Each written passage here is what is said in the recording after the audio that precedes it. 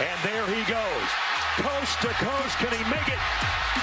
Yes, he can. Welcome to the Action Network studio in New York City. I'm Maria Marino, and this is Green Dot Daily. We're live every weekday at 3 Eastern on the Action Network YouTube channel and the Action app. You can also catch us on demand.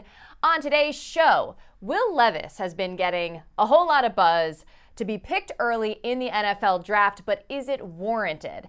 Plus, which team is the one to back tonight in the NHL? I'll give you a hint. It's an underdog. We'll get to that in a bit. But we start in the NBA, and the clutch player of the year, De'Aaron Fox.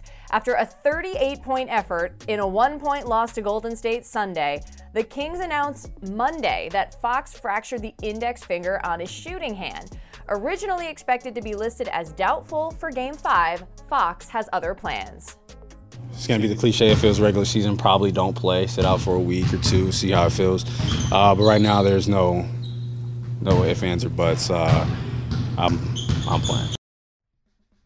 All right. NBA stars dealing with injuries have actually cleaned up in the first round of these playoffs. You see Jimmy there with 35 and 11 assists in his return. Giannis a triple-double. And John Morant scoring 45 with 13 dimes and 9 boards. Now, to be clear, all of these players missed time before making a comeback, while Fox will not. But could Fox be the latest to battle through questionable health? That is the question as we say hello to Chris Raybon. And by the way, you pointed out that little pattern, so thanks for that. How do you approach this game, though, with De'Aaron Fox clearly not 100%?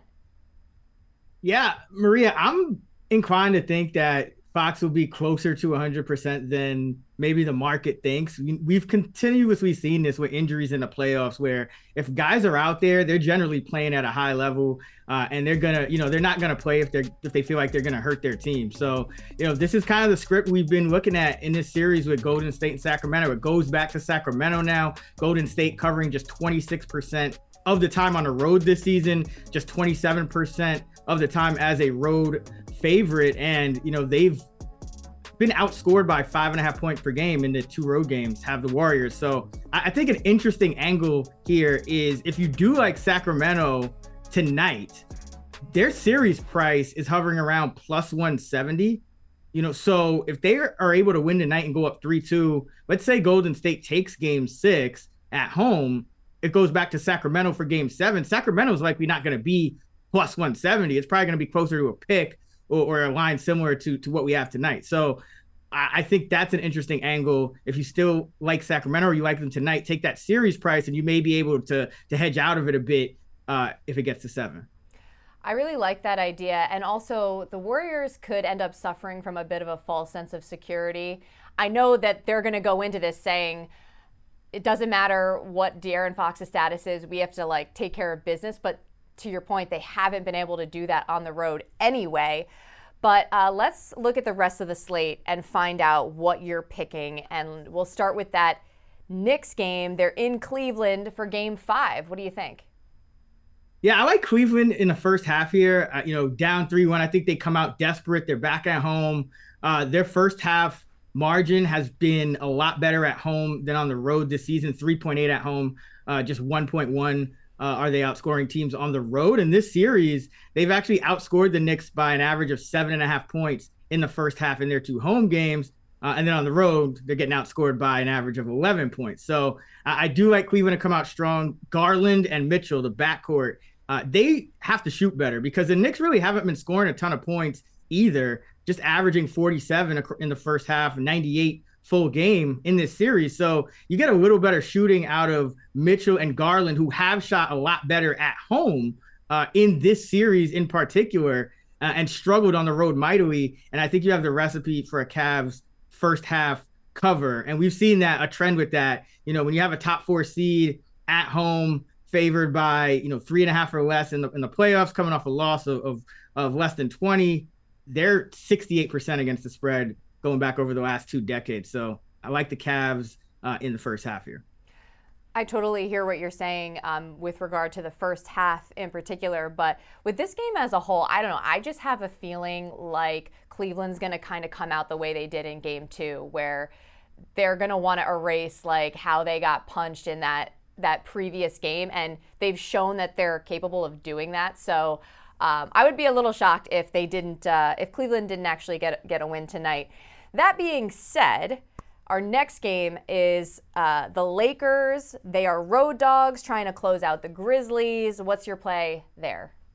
This is another game where I like the team down 3-1 in the first half. You have Memphis, another team that they've always played really well at home, and especially in terms of coming out strong. If you go back since 2021, Memphis is covering 69% of the time on the first half spread, 70%, 30-13 against the first half spread this season. And historically, when you have teams at home from game 3 on, you lost 2 in a row in a playoff series, they're covering at 62% when that spread is anywhere from, a 5.5 point favorite to a 5.5 point underdog. So the trends are in Memphis's favor. I think they come out strong here. And this Laker team, could start a little sluggish. They just played a lot of minutes in an overtime game. They're a little older. LeBron played 45. Brown played 41 minutes in that game. Now they just get 1 day of rest and they're traveling. So I think that's a lot of the intangible factors here. I think give an edge to Memphis to come out strong. And we'll see if they can hold the lead, but I do think they come out strong. Well, according to Dylan Brooks, anyway, LeBron is old, so that should come into play. I'm just kidding. Finally, the Bucks are big time favorites against the Heat. What do you feel comfortable betting? So it's another. I love attacking first halves in the playoffs because you always have this kind of game of adjustments and readjustments, and I think a lot of times the first and second halves can play out so different. So I like to kind of go off the last game and see what the adjustments are going to be. But here, I think you got to attack the under for the first half in this Miami-Milwaukee game because we've just seen an eruption of shooting for Miami. They're due for some regression. They're shooting 48% from 3 overall, 46% from 3 in the first half in this series. But I think Giannis being back, his second fully healthy game here is big because he improves their defense by about 3.5 points per 100 possessions in this series. And with him on the court on offense, a lot of times they may slow it down a little bit. They're going to take fewer threes with him on the court because he's going to look to get to the hole. So overall, I think it makes for a lower scoring first half. So we've seen in the series so far, the first 3 games, Giannis was out, mostly out in game 1 and then out in game 2 and 3. There was 126 points combined on average between the two teams. In game 4 with Giannis back, that dipped to 107. So I do think that we see a different style of game coming out here for the Bucks in the first half. I think the Bucks play well in this one, but the line is so inflated because, the market's kind of accounting for them to have this bounce back as they should as a number 1 seed. But that's why I rather go with the total here because the Bucks, I think they're -7 in the first half, -12 for the game. That's a little rich, considering I think they close in game 1, around 8 or 9. So the line is inflated on the spread, attack the total in the first half with the under here. Definitely. That seems like the safer way to go. And sadly, I agree with you that the Heat probably won't shoot as well. As much as I would love to see Jimmy Butler, go off for 56 again, probably not going to happen. Chris Raybon, thanks so much for joining us. Always a pleasure, Maria. Green Dot Daily is presented by BetMGM. Use bonus code ACTION when signing up to get up to $1,000 paid back in bonus bets if you don't win your first bet. Terms and conditions apply. Gambling problem? Call 1-800-GAMBLER. Folks, when QBs go 1 and 2 in the NFL draft, beware, because one of them is doomed. Since the 1970 NFL merger, QBs have gone 1-2 in the draft 8 times. Of the 16 total quarterbacks, half were flops. Only once have both met expectations, and it was 50 years ago when Jim Plunkett and Archie Manning went 1-2 in 1971. Here are the rest. 1993, Drew Bledsoe. Myrer, loser. 98, Peyton Manning. And then Ryan Leaf. 99, Couch. But Donovan McNabb was also in that draft. 2012, Andrew Luck. Robert Griffin III, a winner and then a broken man. 2015, Jameis Winston, Marcus Mariota. No. 2016, Jared Goff, Carson Wentz. Kind of a half loss and a loss. And then in 2021, Trevor Lawrence, great, Zach Wilson. Okay then.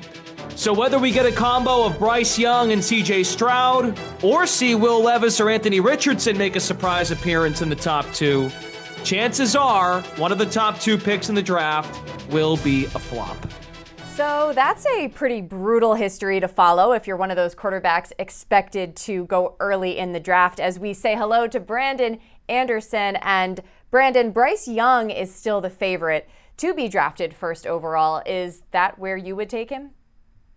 You know, I think I still lean CJ Stroud over Bryce Young. I wrote about the quarterbacks this week, and I used 3 metrics: accuracy, interception rate, and number of starts. Just very basic numbers just to kind of take a look at them. They're pretty even in those. They both look like pretty quality quarterback prospects. Stroud's a little better. He is, I think, the most accurate quarterback in the draft. He's also been better than Young in big games. He had 6 games against top 10 teams.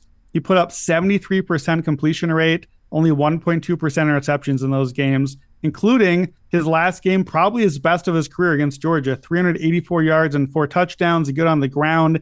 He had 2 6-touchdown games in those top 10 opponent games. The concern, though, is Stroud. He's awesome in a clean pocket, awesome in standard dropbacks, 95th percentile or better, but he's had great offensive line, great protection, and elite receivers, like better than he'll have in the NFL receivers, and he struggled under pressure. So I think that the ceiling, there are question marks with Stroud, but the floor is very strong there for him. Well, conversely, what are your concerns with Young when you compare him to Stroud? Yeah, look, I think it's got to just be the size, right? It's so obvious, and it's the thing we've been all talking about forever, but he's 5'10", he's 194 pounds. I looked back, in the last 40 years, only 4 quarterbacks under 6 feet have attempted 125 passes or more in a season. Kyler Murray, Russell Wilson, Seneca Wallace, Doug Flutie. That's it. And under 200 pounds, same thing. Tyler Huntley had 125 passes this year. He was the first one since Doug Flutie in 2003. 20 years we went without a 200-pound quarterback. So why does that matter? Well, you got to stay healthy. You're a franchise player. We're taking you as the top pick in the draft. We need you on the field. I worry that Bryce Young might look really good for 4 games or 6 games a year, might look like an MVP for moments, but that size, it matters on every single throw he makes. He's throwing off his tiptoes. He's having to get out of the pocket because he can't quite see over the line for some of the throws, or he's taking a deeper drop that limits you on schemes, on throws a little bit, and that injury concern is very real for me. So to me, Stroud, I think, is the safer play. I'm not sure he really is a top 5 quarterback ceiling, but I think Young has higher variance, but a longer tail of the bad outcomes. So I would take Stroud between them. I think he's the safer play, but I'm not really sure either one of them is really a traditional number 1 pick quarterback for me. Well, I mean, that's a little disappointing, but it is what it is. A couple other quarterbacks we've been hearing about are Anthony Richardson and, of course, Will Levis. Do you think their odds currently reflect where they should be selected? You know, Anthony Richardson, the more that I think about him, the more that I wonder if I might just not take him above either one of those guys. Richardson, by the metrics I mentioned, accuracy, interception rate, number of starts, holy red flag city. He doesn't fit any of those things. Under 55% completion rate. He started only 1 season, 13 starts. 3.8% interception is pretty terrible.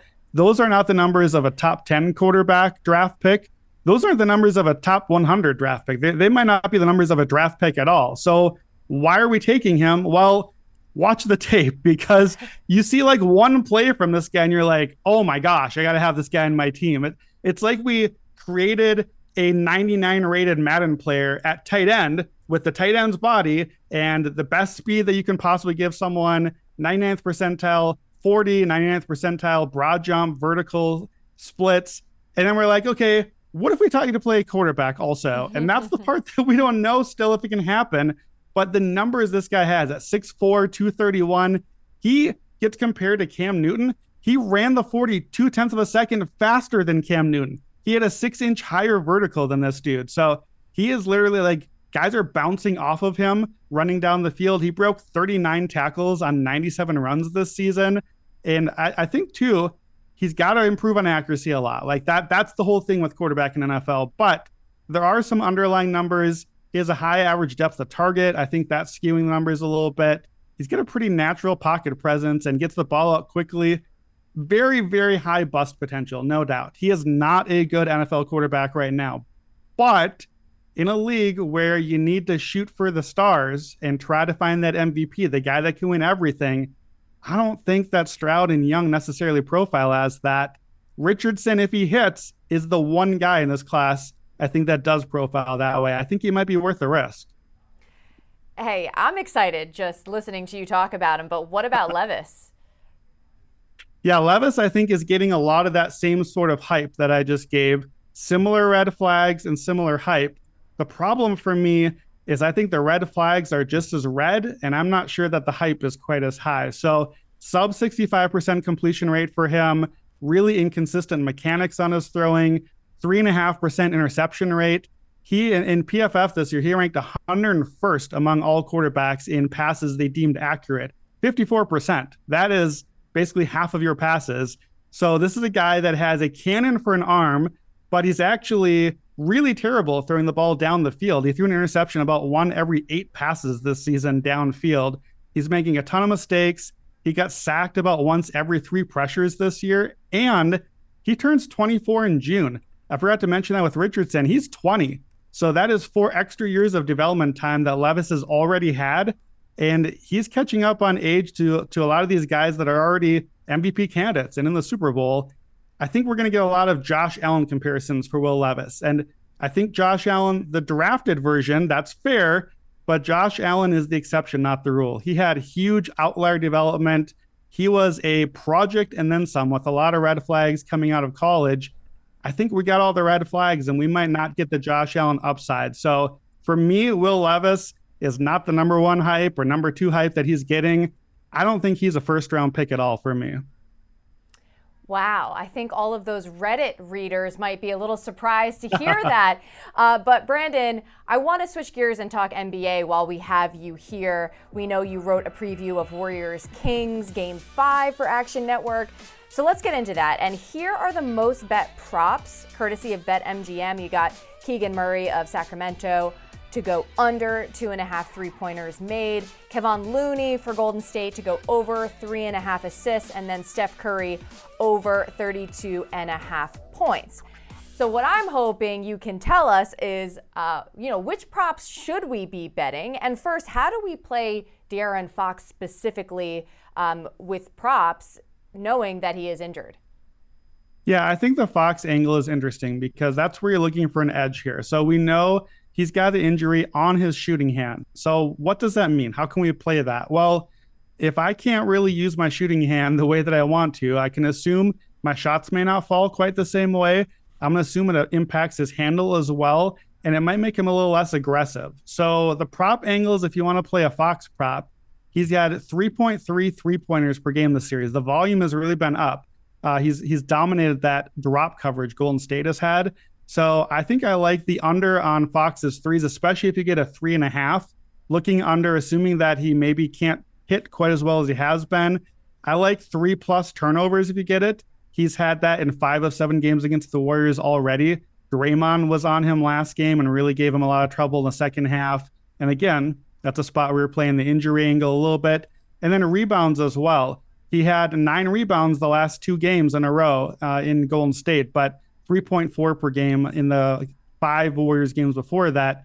And I just assume maybe you don't quite give that last burst of energy. You don't crash the boards quite as hard when you're trying to protect that hand a little bit. So I think if you want a Fox-specific angle, that's probably the way to go. And meanwhile, someone's going to have to pick up the slack for Fox, theoretically. So who is that for you, and are you betting it? Yeah, I am going to bet it. And I think the guy that I'm looking for here is Malik Monk. Monk is going to come off the bench. That's the old Kentucky pairing, Fox and Monk. And the thing with Monk too is not just picking up for Fox here, but it's the home road split thing this series that plays out. So Monk has averaged 25 points a game in this series at home, only 10 points a game on the road. And we've seen how important home road has been in this series. The Warriors are 10-33 on the road so far this season. They are the third worst defensive team on the road compared to third best at home. I don't know how that's possible, but we've seen it all year. And we know in the playoffs especially, role players play better at home. So I like Monk on the over 16.5. And then Golden State's version of Malik Monk, Jordan Poole, I'm going to go under. He's at 10.5 points a game on the road versus 19 at home. So he's on the road now. And in his career off the bench, he's under 17.5 on 8 of his 10 games. We saw that a lot last year, even on the title run, and we saw Poole's minutes drop a little bit in the second half once Golden State went more to their too big lineup again. So I like Poole under 17.5, Monk over 16.5 on the points. You can even play both together at around plus 240 if you like the angle. Well, I do like the angle because I think just the whole point you're making about home versus road splits, particularly with role players, is going to come into play, and even more so with this De'Aaron Fox injury. So, Brandon, thanks for that, and we always appreciate you joining the show. Fun night of NBA ahead. Let's watch some ball. Oh, yeah. Super fun. Can't wait. Turning our attention to hockey, Bruins with a 3-1 series lead on the Panthers heading into Game 5 tonight. 76% of bets and 92% of the money coming in is on Boston. Later, the Avalanche at home will try to go up 3-2 on the Kraken. Just over half the bets are on Colorado, but 84% of the money is on Seattle. With that, we bring in our NHL analyst, Nick Martin. And Nick, will the Bruins wrap this up tonight and skate into the second round? Yeah, I'm leaning towards yes. I think that it's one where you're probably going to hear like some sharper bettors make the case for the Panthers just because of how the games have gone, where it's a pretty easy case to say that it could be 2-2. But Bergeron's back in the lineup for Boston. They've still been doing a lot of the things they did well in the regular season. And it just feels like one where Florida's not going to be able to control enough of the play to find the result and get enough by Allmark. So I'm not really going to say that I think betting the Bruins at minus 250 is a good idea at all, but it feels like they'll find a way to close it out in this spot. Yeah, it just feels like it's their time. But as we get into the second game tonight, you actually have some picks on this one. Why was it more interesting to you from a betting perspective? Yeah, so I think there's a lot of interesting notes on this game from a betting perspective and as to why the Kraken are a really lively underdog. So first off, for several seasons, we're seeing home favorites doing poorly in the NHL playoffs. Home teams are barely above 500 dating back to 2017, which is considering how favored they will always be in those games. We know that when you look at that as a bettor, you're probably going to be down money if you're backing too many home teams. And I think this is a good example of that. The Avs closed at minus 155 last time out in Seattle, and they got outplayed heavily in that contest. So if you're backing them at this number in this game, you really need to be sure that you think the Avs are going to play drastically better, and drastically better in part because they're on home ice. So I don't think that that's something you want to bet into. And then on top of that, the Avs have been getting by in this series because their superstars are carrying a ton of weight. McKinnon's been unreal. Mikko Rantanen's been really good. And Cale Makar has been excellent. So tonight, they're not going to have Cale Makar. He's suspended. So if we're going to move the number some for that as well, it just feels like to me this is getting to be like a really good price with the Kraken and what's going to be closer to a 50-50 game. Well, you mentioned Makar out, and I know he's one of a few key players that will be missing this game for a few different reasons. What are the prop implications for that? So the prop implications of Makar being out, you're going to want to try to target whoever takes over that power play spot. As of now, that's not actually that clear. It's been pretty split between Devon Toews and Bowen Byram this season when he has been out. But with Nichushkin out up front, which is another reason we like the Kraken in this spot. The Avs have been so reliant on their top stars in the series, and losing another one means they're just going to lose so many depth matchups. I think JT Compher is really interesting. And then I also love Jaden Schwartz to go over 2.5 shots on goal at minus 103 from the Kraken side of things. he's going to benefit from the Jared McCann absence. He's going to see a lot more usage at even strength. He was amazing in game 4. He's been a proven playoff performer. So it's a bit of a square take because I think when you see the way he played in game 4 and once McCann left, everyone's going to be on this. But in hockey, that doesn't necessarily mean anything. I'm not too worried about playing too chalky of takes. I think a lot of times in the playoffs, that's fine, just going back to the well. And I want to go back to the well with Schwartz with the way that he's been playing. That sounds like a plan. You outlined it pretty straightforward, Nick. I have nothing else to add to it, so I'll say thanks for joining the show, and we'll see you again next week. Yeah, thanks for having me. Remember, any picks we give out here on the show, you can easily reference. Just go to the Action app and follow Green Dot Daily. We keep track so you don't have to. Green Dot Daily is presented by BetMGM. Use bonus code ACTION when signing up to get up to $1,000 paid back in bonus bets if you don't win your first bet. Terms and conditions apply. Gambling problem? Call 1-800-GAMBLER. That's all for Green Dot Daily. Once again, I'm Maria Marino. Thanks so much for hanging with me, and I'll see you again tomorrow at 3 Eastern on the Action Network YouTube channel and the Action app. Action Network reminds you, please gamble responsibly. If you or someone you care about has a gambling problem, help is available 24/7 at 1-800-GAMBLER.